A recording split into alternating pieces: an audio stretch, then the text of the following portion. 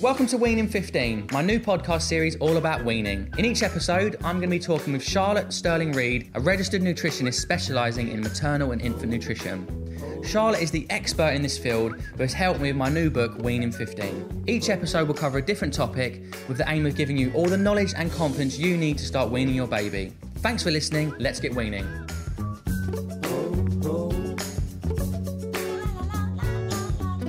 Welcome to episode number 5 of Weaning 15. Today we're going to be talking about a really important part of the process, creating a calm environment and a happy baby. Now, this is something I'm really passionate about. Yeah, completely. I think when I think back to when I grew up in a really manic household, shouting, swearing, doors getting slammed, we didn't eat together, I'd eat in front of the TV, there just wasn't that like home environment conducive to a nice calm dinner. Yeah. I really am making a conscious effort to like make sure that with Indy and Rosie and Marley that I create that environment, and I want it to be a nice time of calmness and tolerance and patience, as opposed to stress and swearing and shouting and getting wound up. Because trust me, I said before, didn't I, in the previous podcast, the only thing, or one of the things that stresses me out more than anything, is when I'm trying to cook dinner and Indy's hungry and screaming because she wants to be held. I'm like, I'm flipping an egg. I'm making a pizza. I've got no arms. I've only got 2 arms. So how do we create a calm environment, and how important is that for a baby that's learning to eat food for the first time? And to be honest, I think you've done so well at showing parents that, because I still have people write to me all the time and they say thank you so much for you and Joe and Weaning 15, because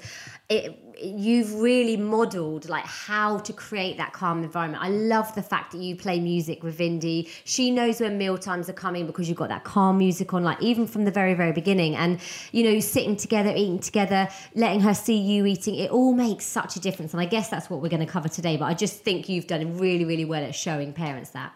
Well, thank you for your advice, because I was listening. I always had you in my ear, just like nagging. These little quotes and comments that you said that kind of really stuck. And it is like you're training, you're learning. As a parent, a new parent, you're learning, you're training, you're always learning new stuff. And one thing I did remember is like, that thing of create a nice, calm environment, let them know the food's coming.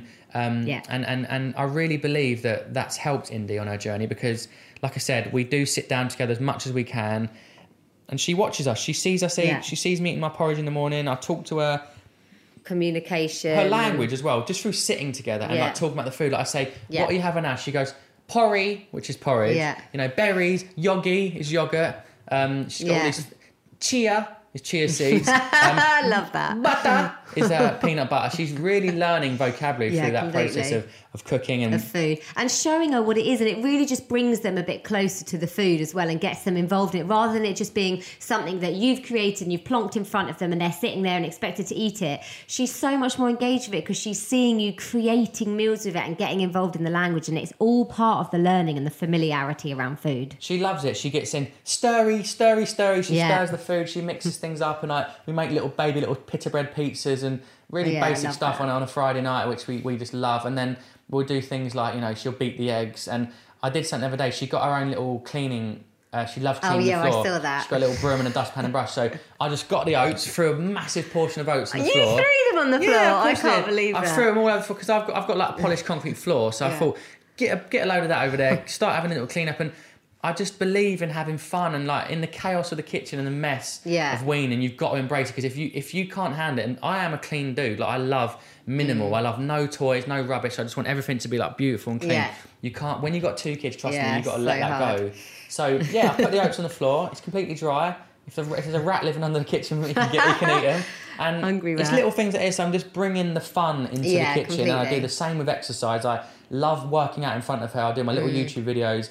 And she comes along next to me and she goes, squat, work, worky. Like she's learning from me. So these are all things about the environment of the kitchen. And do you find when you're getting her involved in the cooking there, what I've found with Raph is that he wants to get involved in everything? Is Indy the same? Like, he wants to do everything. He wants to pop a raspberry and he wants to crack an egg. He wants to do everything. And it takes so long. And if you're in a rush, it can be quite stressful. But at the right time, it works brilliantly. Oh, she drives me mad. Like, she drives me mad in the kitchen. So I normally, like, Rosie might take her and, play over the other side of the living room, but she'll keep running back going, daddy, she wants to cook and stuff. So as it's pros and cons, but ultimately if you can get her doing something in the other corner of the room, playing or building some blocks and stuff, it's positive. One of the other things I've done from the very start was when Indy was born, we used to play this playlist on Spotify. It's called Lullaby Baby Playlist. Yeah. And it's really beautiful, calm, like acoustic lullaby kind of stuff. And that's kind of the soundtrack to the house. I put it on when she's going to bed. I put it on when we're napping. I put it on when we're eating. And it just means you come down. There's no TV and like loud pumping music. There's no lyrics. It's just like acoustic guitar and piano. And it makes me instantly like calmer, it drops completely. my calm. It increases my calmness and sort of drops the anxiety and the stress. And I really feel like music is powerful in that respect. And Massively. so if you can, put on some nice music and just sit down and cook. Because I think on the opposite side of that, if you think about meal times, like if your mealtime is tense and stressful, and if you as a parent are anxious and you're like sitting on the edge of your seat and you're, not happy and relaxed, like it's going to have a massive impact on how much your baby enjoys that meal. I always say, think about, no one wants to eat in a battleground, and if there's pressure and tenseness around them, so the more you can calm it, and things like music, fun tablecloths, sitting together, calm environment have such an impact on how much your baby will eat. What's your advice on someone that is naturally anxious, like whether it's their grandparents and their mum, and they're highly quite strung, and they're just naturally tense and uptight about certain things? What advice would you give them when going into the kitchen and weaning with their children? So I always say at the start of weaning, if you're anxious, do some reading around the subject first, get your confidence up, because as soon as you feel confident about what you're doing and what you're offering, it can make all the difference. Also, if you need to, try and plan your meals a little bit more, get foods ready in advance if you can, just because it can make the whole thing much, much more easy and simple for you. But again, just try and take a step back, look at the mealtime environment, what's going on. If it's pressured and tense and stressed, it's not going to have a good knock-on effect to how your little one finds their meal times, basically. I definitely agree with you. And I wanted to quickly just briefly touch on this, because we're actually I'm so passionate about this and really think it's important that we're going to do a whole episode on developing social skills and eating out and travelling with a baby. But what's your opinion on the screen time? Obviously some parents will try to distract their child by putting an iPad or an iPhone or a TV on. Yeah. What's your experience? I'm sure you spoke to parents that have done that. What is your advice and experience with that kind of thing happening? Yeah, I'm asked about that all the time, actually. And, ultimately, like you said at the beginning, there's no judgment. I know how stressful and hard it can be. But if you are having to use tools in order to get your baby to eat, then you need to realise that your baby isn't thinking about food, and they aren't learning, and they aren't becoming familiar with meal times and all those different foods you're giving them. They're just being given a distraction, and actually the food becomes completely nothing to them, because they're going just to autopilot. Exactly, autopilot with the food. And actually, if you want to create a child who loves their food, then you need to try and do the opposite and really focus on the food and get them familiar with, and pointing out parts of their meal and what they're eating and understanding, and also seeing you eating it. The trouble is, once you introduce the TV or something to get them to eat, it just gets into a habit, and it's really, really hard to step away from that. So I do work with lots of parents who cannot get their children off of the screen, and that's the only way they can get to feed them. So if you can, I'd say try not to do it, but obviously every now and then is fine, but ideally not getting into a habit of it. A friend of mine, when I started the Weaning 15 account, was like, oh dude, I really wish you did this like a year ago when I had my baby, because they unfortunately went down that route of getting the iPad out and putting Hey Dougie or whatever it might have been on the screen, or Peppa Pig. And what happened was, now the boy will only eat when the TV's in front on. of the screen. So when they're at home, it's kind of okay, just put the iPad on, right? But again, not really making eye contact, just watching the screen, eating the food, and then when they go to eat at a restaurant, they have to do the same. So it becomes a challenge. It does become a real habit for it's the question of, do you want to put yourself through the short term, the tears and tantrums now, and to try and incorporate good habits, rather than have to wait until they're 2, 3, 4, break them again and have an even bigger, drama on your hands. And I think mealtimes are such a time of learning. It's so important. We've said this so many times throughout this podcast already, but, they learn from you. They watch you eat. They see your own habits around food. They listen to the way you talk about food. They learn food names from hearing you. Like, it's all a process of learning as well. And actually, just having a screen at mealtimes can really, really detract from that. So, as I said, no judgment. I know how difficult it can all be. And every now and then is obviously fine, but it's not ideal to get into a habit of it. Yeah, we're going to talk about that more in episode number 7, because we're really going to get into that, the social element of eating and how important it is for your, for confidence and, social skills in environments where there are other kids, or if you're at a party, or if you're at school, you know, because at the moment you can kind of control it. It's just you and your baby at home. Yeah. There will be a time when they're eating out, when they're on a plane, when they're in a restaurant, when they're at school. So it's about trying to create that environment as early as possible, and you know, establish good behaviours and good, you know, good tips and stuff. So let's talk a little bit about how important is, you know, the routine. Again,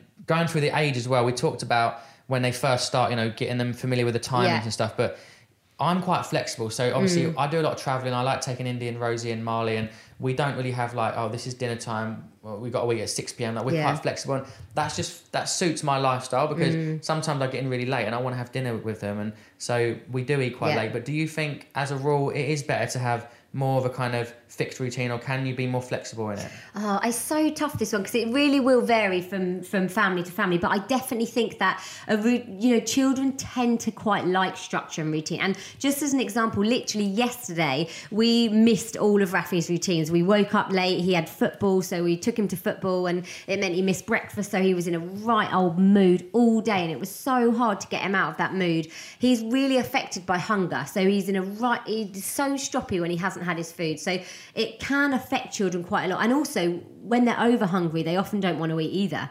So I think it varies. For me, and I know for a lot of families, it can help to have a structure and some kind of routine. But I do agree with you. I think you don't need to be super strict that it has to be at every single day at X time. But if you've got, like, roughly, we have breakfast in the morning, you know, they have a nap at roughly this time, and then they have their evening meal at between, let's say, 6 and 8, for example, then I think that's a really good one. It can help a lot of families to just kind of keep calm and keep everything ticking along nicely, but it does vary. Yeah, I think it's just every day is different, and you might have a day where you go to the zoo and you skip lunch, or, you know, the other day, like, Indy had a really late nap, so she missed her lunch. And then when she came down for dinner, she was in a foul mood. She just wound up for it, and she basically didn't eat a lot that day. And I don't really get wound up about it. I just sort of think, well, look, she's just not in the mood, doesn't want to eat. But I put her to bed. She slept through the night. She was just really tired and just wasn't in the mood for it. And I think some parents will find that really, really stressful and really upsetting if their baby doesn't eat. But I mean, it's rare that a baby's going to wake up in the middle of the night with hunger pains, that's starving, hungry, ready for a stir fry or curry. Do you know what I mean? So it's okay to just put them to bed. If you see they're overtired and they want to have a bit more sleep, you know, put them in bed, and their appetite, when they wake up in the morning, they'll have a nice big bowl of porridge or a big old breakfast. And like I say, when they're overtired or over hungry, sometimes they just don't want to eat. And probably similar to us as parents, you know, we probably don't want to eat if we're overtired, over hungry. So yeah, it's all about what works for you and just building on that. If you really don't like that uncertainty and that non-routine, then stick to a routine. But, you know, flexibility can help babies as well, because they do need to be versatile. They're not always going to be able to have lunch at exactly 12 o'clock. So having some flexibility within that structure is what I think kind of helps. What's the most common kind of pain points or, you know, stresses that you find that parents find in this environment in terms of creating an environment and a happy baby? Like, are there any kind of common themes that you get a lot of questions about, or people that find difficult? I think the mealtime, kind of like the pressure on mealtimes, and like, you know, my baby's not eating, so I'm sitting there trying to feed them and not really knowing what to do. But I think, again, you're really good at that kind of stepping back. Let's take a look at the situation, what's happening. Remove her from the high chair if she's not hungry. So I definitely think that, you know, parents are so worried about food refusal. And we're going to be talking about that next episode, aren't we? Yeah, we're talking about food refusal and fussy eating, because there's the pressure, I think, especially if the grandparents are involved, or there's babysitters, or, you know, nursery or play school, whatever it may be. There's a pressure to constantly make sure the kids sit down and eat their food, and it's like got to be this, you know, structured routine and then it's like the odd one out if your baby doesn't eat. But again, I think trying to get everyone on board. So my mum and Rosie's mum babysits Indy. She'll go and stay the night, or she'll spend the day with her. And my mum's really in on the whole thing. She believes in the philosophy. She understands what I'm trying to achieve. And so she understands about creating the same environment at hers. And I think it is important that if you do have childcare, that you let them understand what you do, the routine and the kind of practices you've got in place. Because if they go to their grandparents and they get given loads of junk food, they're running riot, watching TV and they're eating, they'll come home and expect that. So make sure you try and communicate with the people that do look after your babies and your children, that these are the kind of things we want to, you know, install, and let them really understand the reasoning behind it. Because, like, my nan, she still comes round every time with a box of chocolates. And I used to love Dime bars when I was at school. Oh my God, and, I and love you know, Dime Dib Dab, the bars. sherbet thing. And she Oh, still yeah. always comes round with like sherbet. Oh, that's so sweet. And all these sweets that I was eating as a kid, and ice gems she brings round. Ice gems, yeah. And I know that if I let Indy go around the house, she'd be eating all that food as well. So I suppose I'll just say to my nan, look, here's a little bit of lunch. Give this to her when you're there, just sending to make it them easier. in. I think people struggle with this. I actually get asked about grandparents a lot, and sometimes it can be really, really stressful, because if you've not got the best relationship, or if you've got a really stubborn mother-in-law or mother even, it can be hard. Mothers-in-laws aren't stubborn, are they? No, they're beautiful. No, to be fair, I've been very lucky. Because you work in this field and I work in this field, we're probably quite lucky in that we've got parents who are already bought into what we're doing, and they see it. But I think I like the fact that you say communication is so key. Communicate with those who are looking after them, and if in doubt, pack a lunch. Because honestly, parents do get very stressed about this, and I can totally see why. If all the good work you're doing seems like it's being undone, but remember, if it's just one day, that's okay. Don't worry about it. It's what happens the majority of the time that really, really matters. Yeah, I think, like I said, communication is important, because your partner might be completely disagreeing with what you think, but it's about getting to that level ground where, like, this is why I want my baby to eat like this. I'm not trying to deprive them, whether it comes to chocolate and ice cream and all this sort of stuff. And me and Rosie sometimes have a bit of friction where, like, I want to come home and give Indy a little chocolate bar, because I love seeing her face light up when I say I've got you a present, and she goes, chocolate. That's her word for chocolate. She goes, chocolate, and she looks at me, and I'm like, oh no, it's not chocolate. I've got some berries. Or if I do bring chocolate and I give it to her, like, I just love. She gives me a little kiss and a cuddle, and she's so excited to eat it. But the other day I brought some home, and I said, I've got you a little Kinder, like little chocolate thing to have after dinner. And I thought I was doing a good thing. I thought I'm giving her a little treat and making her feel special. But she was so distraught because she couldn't understand that she had to have it after dinner. I said, darling, eat your dinner and you can have your chocolate bar. But I threw her completely. She was so confused, doesn't understand. So really, and she went to bed, she didn't want to eat her dinner. So I've realised that it's okay having a treat now and again when you're out and about, but try not to make it a daily thing, because it will affect their mealtime, and they're going to be so fixated on that chocolate bar that they will eat way less food. So I'm going to kind of, from now on, when we're out and about, if we have a dinner and we share a dessert, or I get a little ice cream, I'll give it to her, but only after we've had dinner, as opposed to showing to her and say, this is what's coming, because it confused her so much. I felt terrible. I try and steer clear of having that whole food hierarchy, so that certain foods are seen as treats, because obviously we're going to prefer the taste of those foods. They're created so that we really enjoy them. But actually, if you try and put other foods, not put those foods on a pedestal above other foods, it can actually make a really big difference. So I always try and get Rafi excited about salmon or whatever it is that we're offering him, and good suggest old steamed that's salmon. a treat. Love a bit of steamed salmon. Yeah, no, I do agree. It's about variety and consistency. Completely. And so like anything, it's about being consistent with the meal environment, with role modelling, with your routine, with cooking together, just having fun, enjoying it, and creating the most calm environment you can possibly create in the chaotic kitchen or living room where you live at home. And having fun with it and enjoying it. So hope you enjoyed that episode. I hope you got some value from that. And coming up on episode 6, a really, really important one for so many parents. Fussy eating and food refusal. And I can't wait, because that is a really challenging one that a lot of parents face. And I know that you've got some great advice on that. So thanks again for listening. We'll see you soon for number 6.